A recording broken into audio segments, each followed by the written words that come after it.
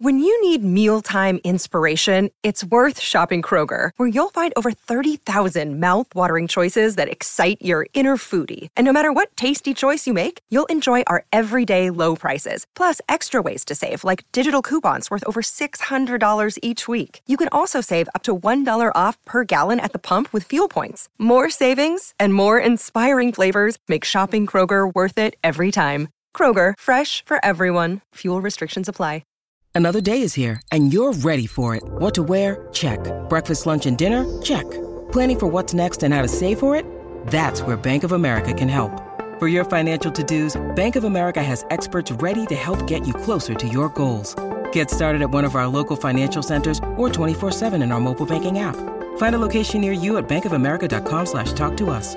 What would you like the power to do? Mobile banking requires downloading the app and is only available for select devices. Message and data rates may apply. Bank of America N.A., member FDIC.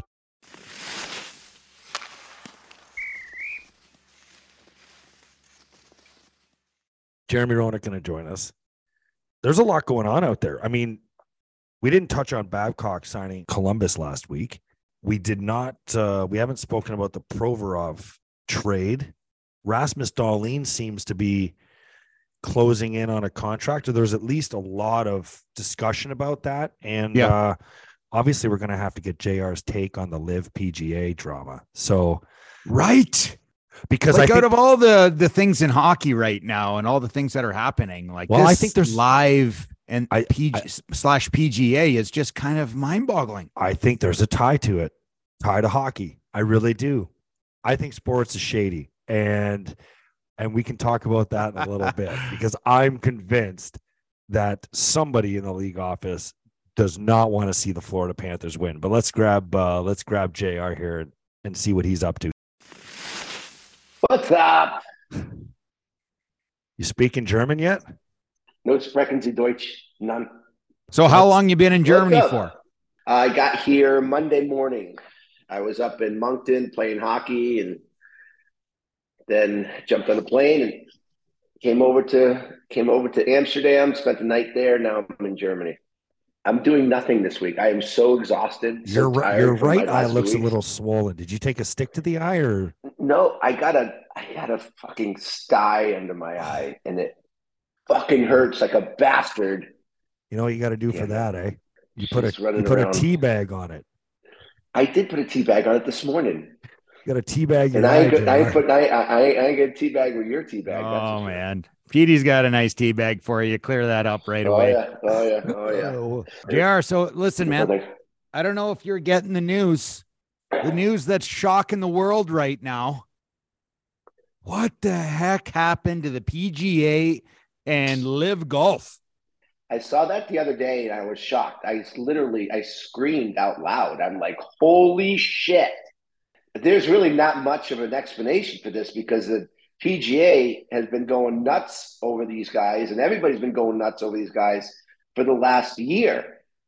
And, the only thing that I can think of, with Brooks Koepka winning, the last major, it had to have fucking put a big dent into the PGA Tour.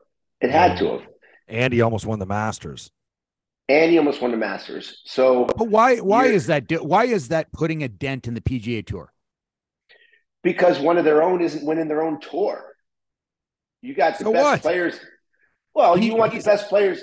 You want the best players in the world being on your tour, and now all of a sudden, the best player in that week is not on your tour. Yeah. Well, you know what? The PGA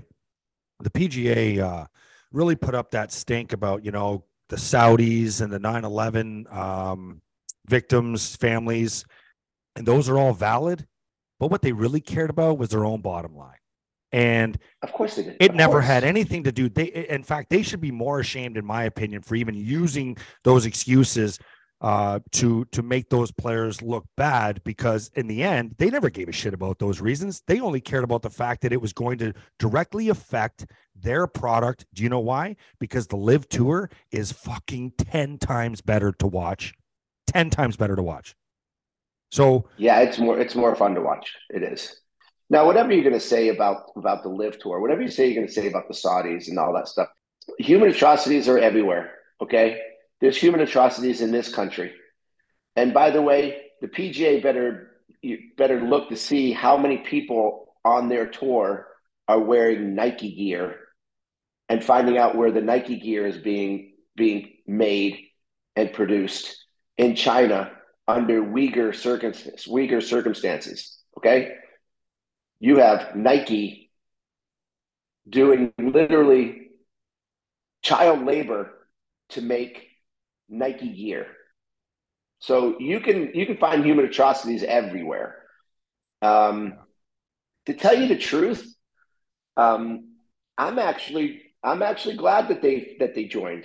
I'm glad that they formed because I miss seeing Dustin Johnson and Koepka and DeChambeau and all these guys in tournaments every week. I don't know how it's going to work, what their relationship is, or what the partnership is going to be, but the best golfers in the world should all be together. I think they are. But I just shocked the shit out of it. I get the impression though that all the guys that signed on with LIV Golf that got these ungodly amounts of money, like what was it, a 5-year deal for most of these guys? And Phil Mickelson at age 50 or older than 50 signed for $200 million. You have Dustin Johnson signed for 125. You have Brooks Koepka signed for 150 million. Cam Smith, like all the top golfers, okay, sign these deals. They're playing 1/3 the tournaments, but making an ungodly amount of money. Like, are those guys even happy that LIV Golf is merged with the PGA? Because they're going to have to go back to the grind. Where those guys before, they're like, this is the greatest deal ever. I'm playing one. I can tell you what. Yeah, I can tell you what. Brooks Koepka and Dustin Johnson are probably like, fuck. This has been the greatest year ever. Making so much money, traveling all over the world, playing 3 rounds a weekend. But then again, they can choose what tournaments they want to play in. But if you're a PGA Tour player, right? And now you got the LIV guys, you're joining with the LIV Tour, and all these guys are making guaranteed huge money. Well, how about the guys that turned down all the LIV? Like Rory McIlroy is most loyal teammate to the PGA Tour.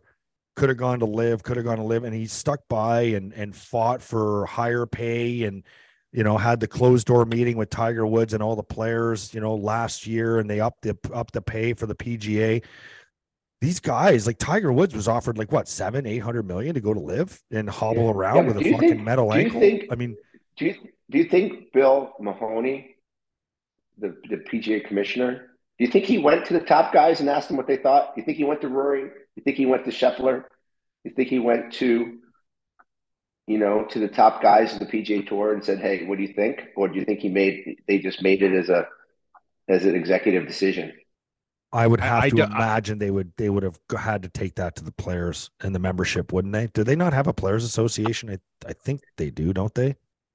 Like there's 120 of them. Aren't there only 120 PGA? There's 126. Yeah, 126 per year, per season. Yeah. Yeah. So Riv, while you guys were talking, I went and I should say 126 keep their cards. Yeah, there's more. There's more players that play, but that a lot of them lose their cards if they don't make it the top 126. Well, I played in the PGA stuffy. It's there's the respect factor for the game and the tradition is there with the PGA, which personally I love. Okay, but I also think that if you're going to look at the large majority of people that you want to bring into the game of golf, that's what LIV Golf is all about. It's about beers on the course. It's about listening to music. It's about not worrying about having to dress like an old man.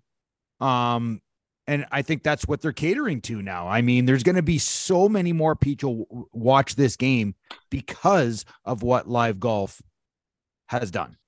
LIV Golf, but that's okay. LIV Golf. It's missing the E. JR, I got to ask you a question. Yeah. Do you, and I don't want to put you on the spot, but I like putting you on the spot. And we can always edit this out. So always know that. Do you think pro sports are fixed by the top? Yeah, I think they're influenced. I heard stories. Remember the basketball referee that got jammed by fixing games. So I actually was watching one of the games that he was in that I said this game is rigged for sure. This game is fixed. These guys. It was Phoenix versus San Antonio. This was way back when this guy was reffing, and I think Phoenix's top guys got ejected and were out of the game. Nash was out of the game. Stoudemire was out of the game for the next game. And I'm like, this is going to be just a blowout. And it happened to go the other way. And the fouls that were called it was some of the most unbelievably phantom calls I've ever seen in basketball. And I don't even know basketball, but I knew that they were phantom calls. But I was watching that Netflix, and that referee literally threw them under the bus, said he'd be in the locker room, and the top guys of the NBA would come in and say, hey, listen, we need the Lakers to win this game for ratings, for whatever the case may be. We need this team to win. Tim Donaghy was the ref. Tim Donaghy, that's right. And, he literally threw the league under the bus and said that representatives came to the referee's locker room before the game and said, hey, listen, we need the Lakers to win this game tonight. Well, it's amazing you say that, because Craig, I said something the other day, and there's no possible way that the NHL benefits from the Florida Panthers winning the Stanley Cup. Zero. Not as much as they do Vegas. Correct. They have to be absolutely beside themselves that it's Florida Vegas, because if it were Rangers Vegas or Toronto Vegas, it would just be an absolute ratings dream for the league. Yep. So Craig said something to me that was interesting this morning, and I don't know where he got the information. Maybe you can fill us in, Craig, but Craig said that the league called the ref association. If they're or the refs, I think it would be probably Stephen Walcom. If he's in fact still the guy, it was him. If it's not him, I'm sorry. It is. Yeah. And I don't know if he's the person they called, but I would assume that's who they would have called, and said that they want more penalties on the Florida Panthers. Now you got to realize, let's back up a second. That? I read an article that basically stated in the article, and this could be all bullshit. I just want to say that. Well, who was the article by? Listen, man, are you serious right now? Well, that's a crucial. But I will tell you this, that Florida, the NHL wants more penalties called on Florida, because every time there's a scrum after the whistle, Florida's face washing, punching, a little spear, a little this, a little that. And it's a Matthew Tkachuk influence. It is absolutely the Matt. And now here's the thing. The Matthew Tkachuk influence dominated the Boston series. The Matthew Tkachuk series against Toronto Maple Leafs, he bullied the Toronto Maple Leafs. And there's a lot of followers, the Cousins, who he's become a little rat, and Racco Gudis is killing guys, and they became the bullies on the block, and they went and bullied the Toronto Maple Leafs. And then they went and played the Carolina Hurricanes, a team that is very structured in the way that they play and the way and how they do things. And they got bullied. There was no pushback. There was no grit. There was nothing. And the Tkachuk factor just kept on pushing. Well, if you watch this series, JR, if you watch the first two games, I watched and witnessed so many players on Vegas take the face wash, take the punch in the face, take the extra shot, and they walked away. They've walked away, and they've capitalized on those opportunities by playing discipline. But at the same time, Vegas doesn't get pushed around. They've got guys that push back. They're a big team, and they've stayed disciplined, because we know exactly. We talked about this when Jamie Benn cross-checked Mark Stone. We talked about it's one thing to show your influence and to show your strength, but you also have to be disciplined in doing it. And I think, Vegas is a better team. And what Florida has now stepped into, they've stepped into a big team that can play any style of game. They can play defense, they can play offense, they can play a physical game. They're not intimidated. And you know what they're doing? They're being coached extremely well by saying, just walk away. Let them take the penalties. We'll benefit from the power plays and we'll win the game. That's what they're doing. And it's really difficult to do. It really is. It's difficult to do. And I'm going to tell you right now, after game one, JR, when you watched game one at the end, the game was over, okay? The game was over. But Matthew Tkachuk was going to influence and put a stamp on the game, even though they lost, okay? Did you see that hit on fucking Jack Eichel? Oh my Christ. Boy. I got to tell you what, I've never seen Jack Eichel get hit like that. I don't think he bailed out of the hit. I just think he toe picked and Tkachuk got him in the right spot. But I'm going to say the fact that Eichel came back, number one, was incredible. Number two, the play that he fucking made to Marchessault in his first shift back was incredible. So, yeah, that's a new man. It's a new player. We've seen what we all thought Jack Eichel was going to be. We've seen in this playoff season. And this all goes back to what we started talking about, is whether the referees are influenced.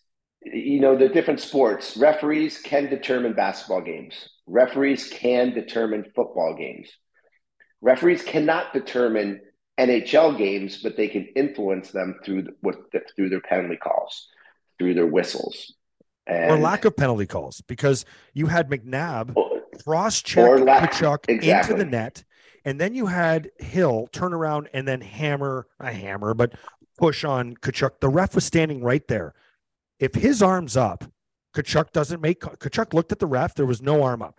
He gave Aiden Hill a push, and then Hill, goes and whacks him with the goalie stick. Like, there's 4 fucking penalties there. 2 of them were on Tkachuk. McNabb should have been in the box for cross-checking. Period. End of story. Arm goes up, and that's it. Tkachuk's not going to do anything. I think he's smart enough to know they're going on the power play. Yeah, and I think that is the ref was standing, I don't know, 8-10 feet away. How far is the corner from the post? But see, the problem is, though, Petey, is we don't know whether they're influencing, because the refereeing has been, I think, god awful the whole playoffs from round one. I think that is, where I think that stems from? I think the refs are influenced by fear from the league and the referees association.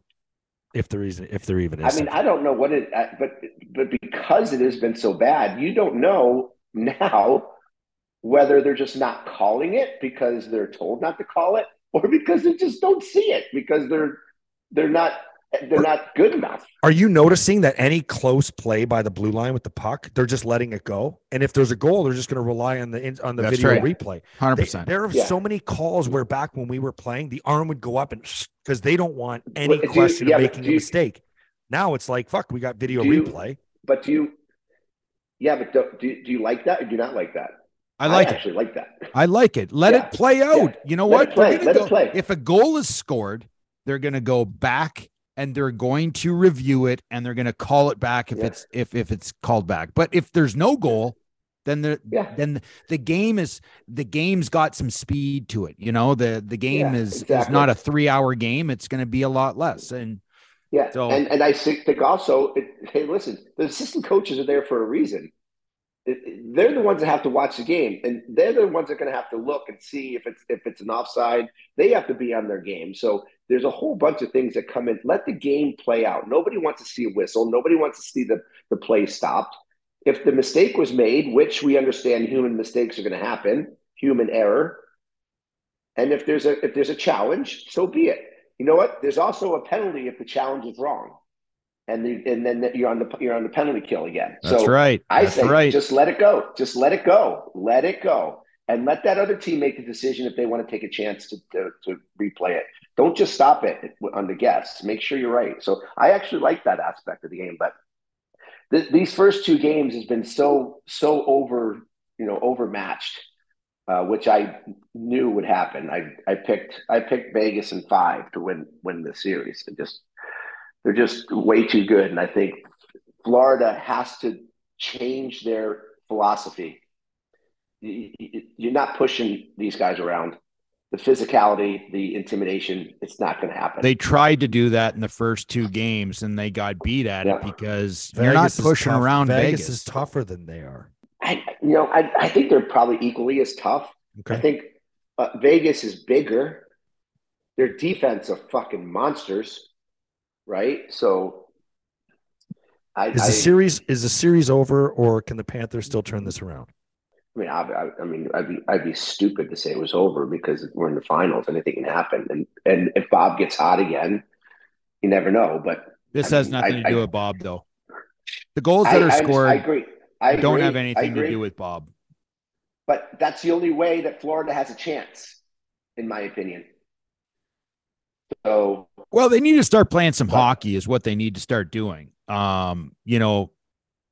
Barkov, who is a $10 million hockey player that is extremely talented hockey player, needs to give more. I'm sorry, but there's far too many games throughout the playoffs. And listen, I mean, the Florida Panthers beat the number 1 team in the NHL, Boston, the number 2 team, Carolina, and the number 4 team, Toronto. And I'm going to tell you this, I don't even remember watching Barkov play. I remember watching Montour. I remember watching Versteege. I remember watching Tkachuk, Bennett. I don't remember seeing Barkov, and that is a problem. Do you know why? Because Barkov is a pretty hockey player. He's pretty. He skates smooth. He skates effortlessly. You don't see the dig and the tenacity in a Barkov. And I wonder if he has it in him because he's relied on talent his whole life, his whole career, talent. But when you're in this situation in the finals of the Stanley Cup, you got to get the grit and the dig to be successful in this situation. Trust me, I know. I've been there, I lost it, and I know why. I mean, because the star guys on the other team that I played against, the Pittsburgh Penguins, they had grit and tenacity and were all over it. Mario Lemieux, Yager, Kevin Stevens, these guys that were just, you can tell that they were fucking wanted it. Florida has... You can't tell with Barkov. Barkov's a quiet guy. He's quiet. Well, I think true colors come out in a series like this, right? And I mean, it's no different from a guy like Sam Reinhart too. He's been invisible the last 2 games.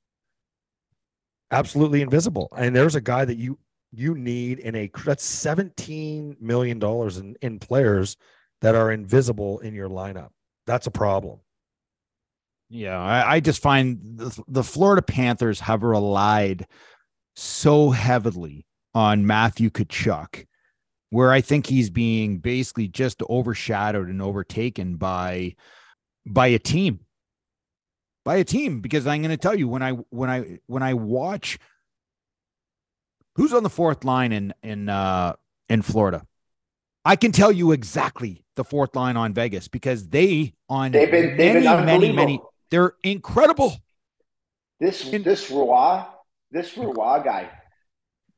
You tell me something.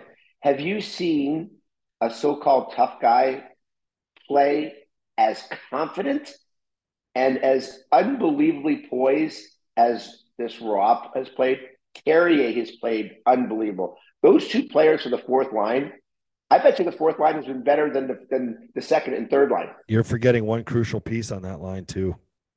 Keegan Kolesar. Guy's just a goddamn monster. Monster.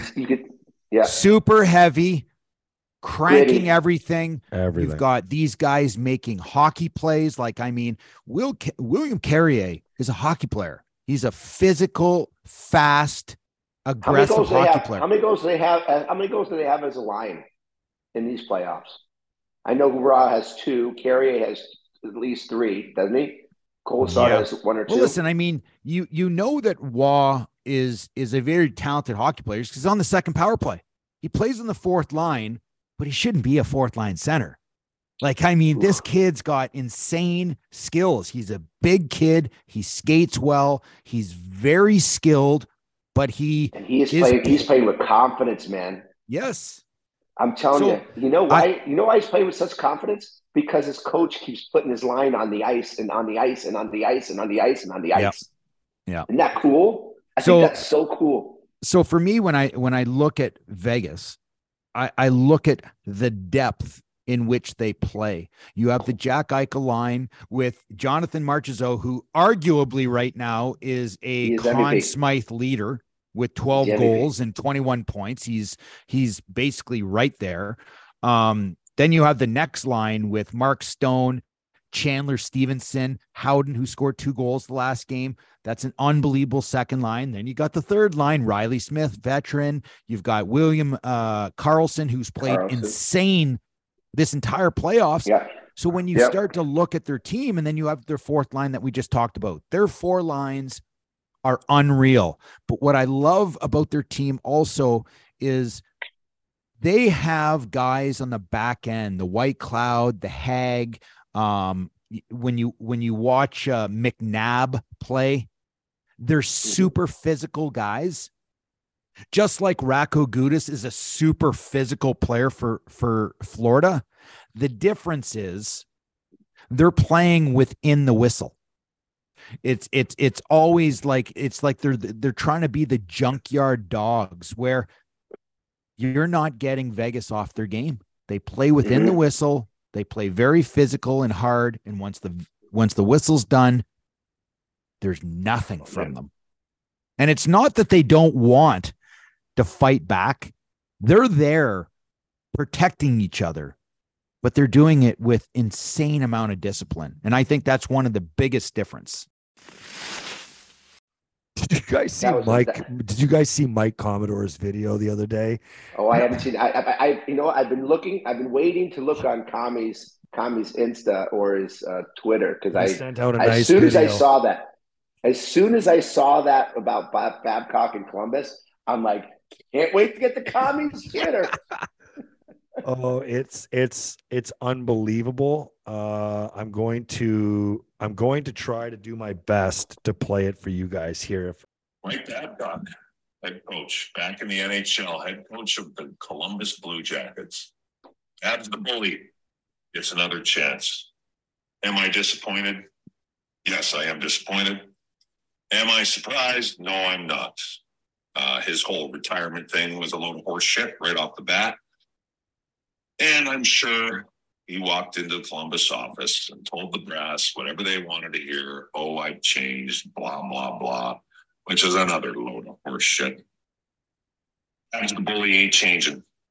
Scumbags like that don't change. With all due respect to my buddies that are in the Blue Jackets organization, I hope this Babcock experiment is a complete disaster on every single level.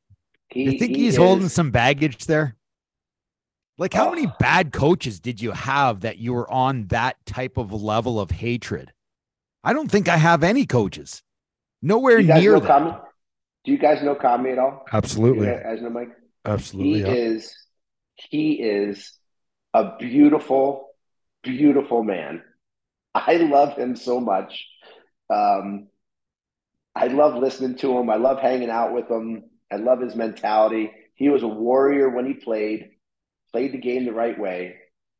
And something I don't know what exactly it was. And I never asked him when I was sitting at the bar. I was at the Masters with him this year. But one of these days I'm going to ask him what all the things that happened between him, because if a guy like Kami, he told us he was on our show last year. He's one of the funniest and nicest guys I've met in hockey. And he was saying that he had opportunity to go and sign somewhere else, and Babcock called him. He had a bad history with him in Cincinnati in the minors, and I think Anaheim. So Babcock called him, was like, no, we want you. I want you. You're going to play. And then he got him, and he never fucking played him. And we basically, and there's more to it, and it's back in one of our episodes. I'll go back. I'll send it to you, and you can. Well, one of the worst things I've ever seen Babcock do, and there's a long list.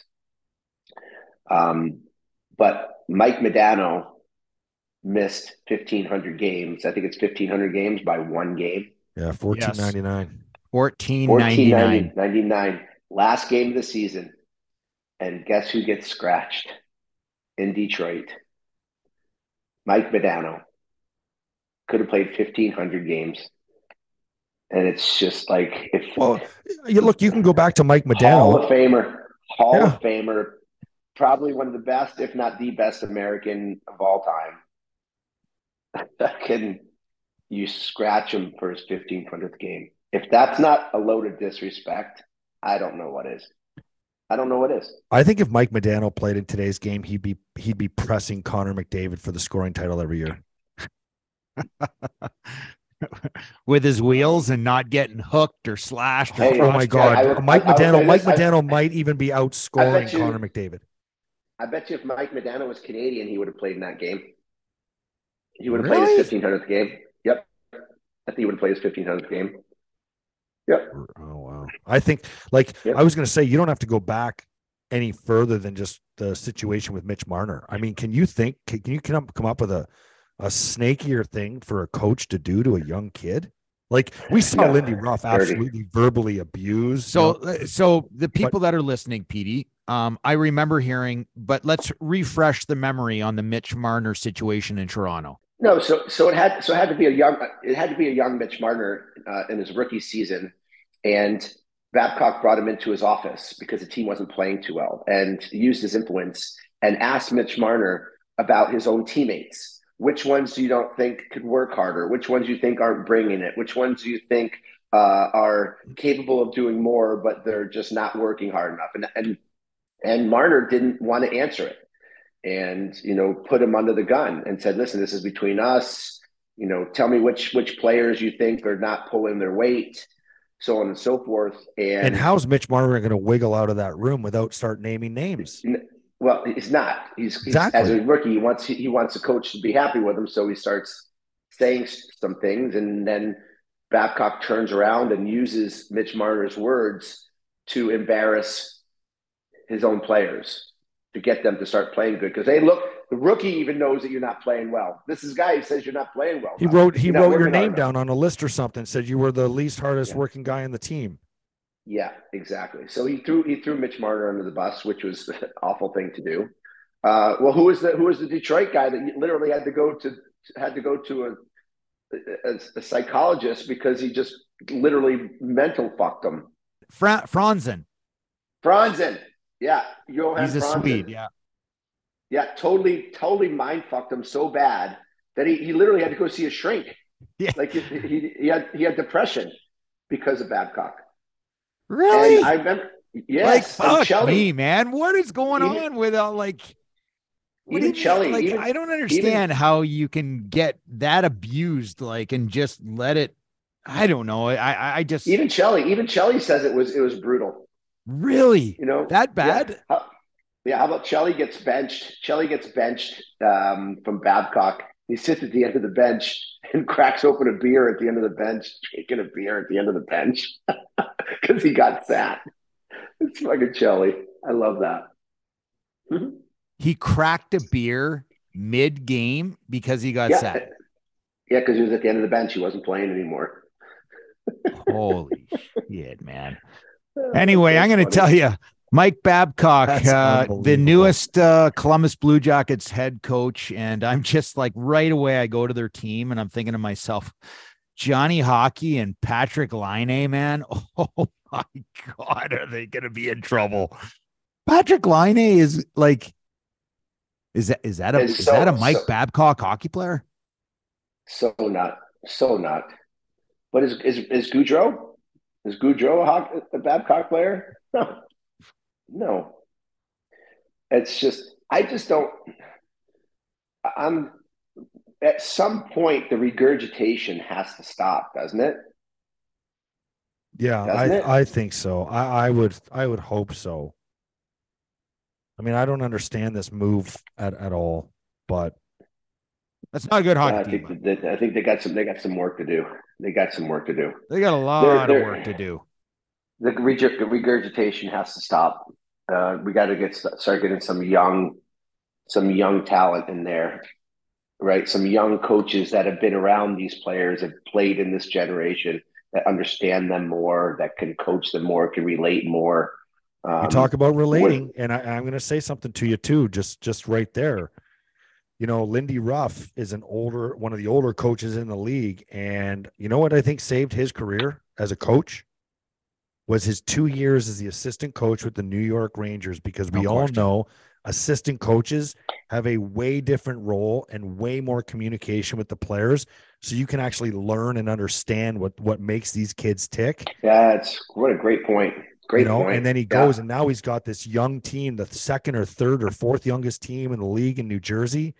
And he's got them pumping. And it's probably because he can understand a Jack Hughes, Jack Hughes. I almost said Quinn Hughes.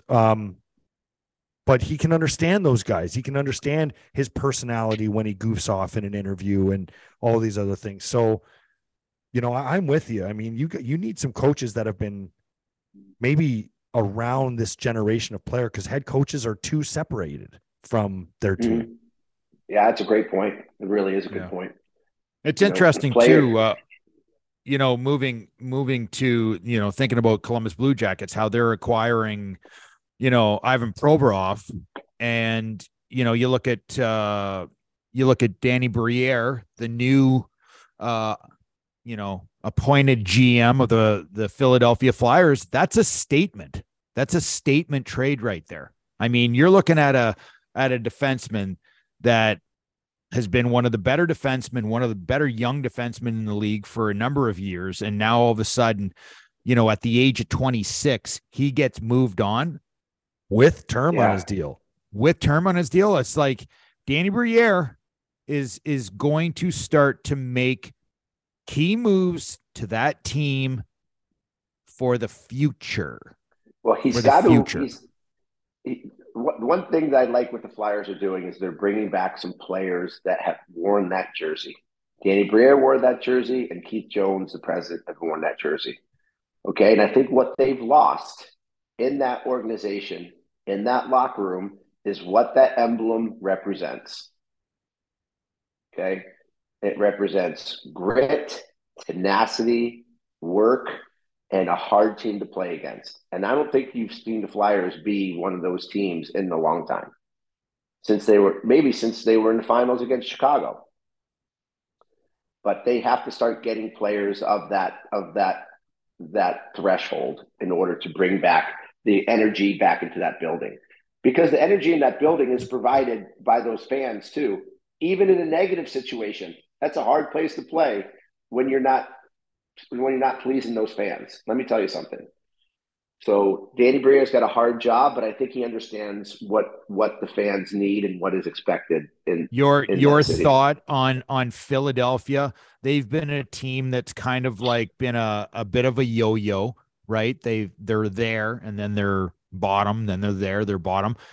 Do you think Danny Briere is at a point where he's just going to start tearing this team right apart and building right from scratch? Because, you know, he's a new GM. Like, if I'm given a GM position and I have a team that's what did they finish this year? PD 6th worst, 7th worst in the NHL.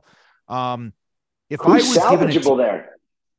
salvageable there? Hayes? I would tear that thing right apart, just like Chicago did. I have no problem what Chicago did. They're in a complete transition. They're starting from scratch. The only way of being successful in the NHL right now is you need to win. You need to be bad before you're really good. You look at the Colorado Avalanche, go look at the guys that they picked. They have Cale Makar, he was picked 5th overall. You have Nate McKinnon picked number 1 overall. You have Landeskog. You have Rantanen. In order to win, you need to suck. Pittsburgh Penguins, they won 3 Stanley Cups. Malkin, Crosby, Fleury, Brooks Orpik, Jordan Stahl was picked, 3rd overall. Like, you have to suck.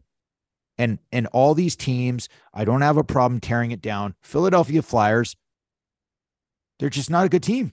They're a very average hockey team. Very average. I think they should be tearing that thing right down. And you know what? he's in a really good situation in Philly because there's not a lot of those players that are on long-term deals. And there's none of those players on that team. Is the city going to get mad if he trades? Yeah. Nobody. Not one. Not one. Not one player on that team are the fans going to get mad and revolt if Danny Briere trades them away for other players. That's a nice situation to be in, you know? Dahlin's close to signing. Is it kind of the feeling you're getting? Yeah. JR, what do you give a kid that scored help me out here, PD, 15 goals, 73 points, was a plus 10 in 78 games? I think he's in the top 7 best defensemen in the game. Top 7. I think he is, talent-wise. Okay. I think so. Name me the guys that are ahead of him. Just name me the guys that are ahead of him. Makar, Hedman. Cale Makar. Cale Makar makes 9. Hedman makes 8-7. Charlie 7, McAvoy. 7-8. Charlie McAvoy. Fox makes 9-5. Yeah. Carlson. Heiskanen makes 8.5. Like, what is the realization that you could get Rasmus Dahlin for $9 to $9 million, $9.5 million? Is that realistic? Or do you think that he's going to kind of break the barrier and hit a $10 million range? I think the 9.95. I think he's going to go to 9.95. I think he can probably pull that off. Well, he deserves 9.5. You know, I hope they get him at 9.75. For sure. But you also want to keep some space, right? Because you want to be able to maneuver guys and get some other talent. Let me help you out with some other names there, guys. Quinn Hughes, Josh Morrissey, Dougie Hamilton, all outscored Rasmus. What's Dougie Hamilton makes what? 9.5? Yeah, something like that. So that's his ball. That's Darnell Nurse 9.5. And the other thing too, Riv, Seth Jones 9.5. You know how they can keep Owen Power's number down too? Just a quick thought I had today was by doing this. When you sign Dahlin, you let Owen Power play it out, and you say you're not making more than our captain next year. Rasmus Dahlin will probably be the next captain of the Buffalo Sabres. Yeah, it won't be next year, but yes, next year. Could very well could be. Yep. And then that way, it's like you can't have Owen Power making more than your number one defenseman. Owen Power probably shouldn't be making more than Dahlin, period. Owen Power is a great defenseman, and he's got a long way to go. But I'm going to tell you right now, Rasmus Dahlin is a freak point producer. Freak. He's 22 years old and put 73 points on the board. You think he's done there? You think his best years? I watched him control a power play, anchor a power play. There's not many guys who can anchor a power play like that kid. I'm telling you. Skill set is off the chart. Top 5 best puck moving defensemen. He's probably one of the top 3 best power play specialists. Smart. Owen Power is an awesome player. He's awesome. But I don't think Owen Power, and I don't know this, I hope that he does, exceeds the Dahlin capabilities. I don't think he's going to be as offensive as Dahlin. I don't think he has the same skill set. He may have some better qualities. Maybe defensively better. Could be. Listen, the kid was not a defenseman this year, JR. If you watched him, he didn't play defense. He was literally a rover. Yeah. His partner was a defender. Then you had a rover, and then you had 3 forwards. This kid was all over the ice. He's flying. I did not like it at the start when I watched him. I was like, holy shit, man, someone needs to calm this guy down because he's everywhere. And then I realized that's the game. That's the game. And we have an asset that is so insane that why prohibit him from doing amazing things, right? Mm-hmm. So Before we get out of here, we know you probably have to go, JR. Enjoy Germany, but I just wanted to do a quick check-in on your friend. I know you were dealing with a tough time last week. If you don't want to talk about it, I understand. Yeah. So it's funny. It's not funny, but it's how life works, right? When you're close to somebody.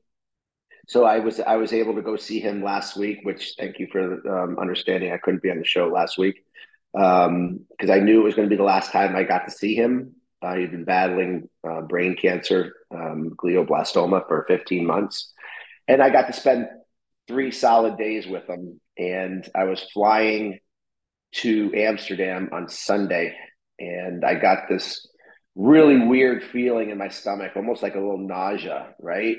And I just, I just something, and I text back to the hospice, and I said, "Still here?" Question mark. And that was at 6:43 p.m. on Sunday, and the response back was, "He just passed a minute ago." Like 1 minute from my text. And it was just really, really strange that I just knew that he had gone. I knew that he had passed, and it was just overwhelming for me on the plane. But I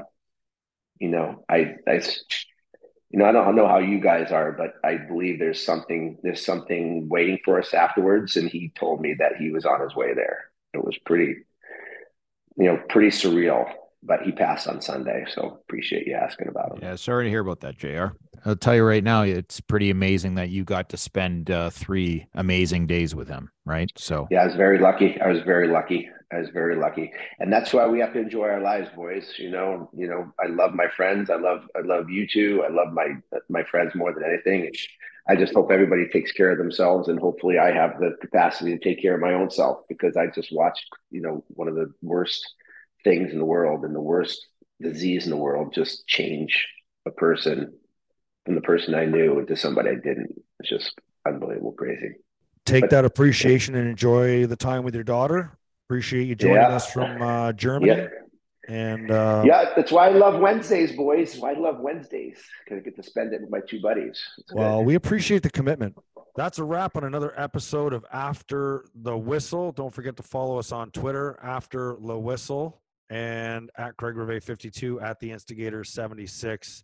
And you can find us, as you already know, on Apple, Spotify, and YouTube, and anywhere else where you can get your podcasts. Thanks for tuning in.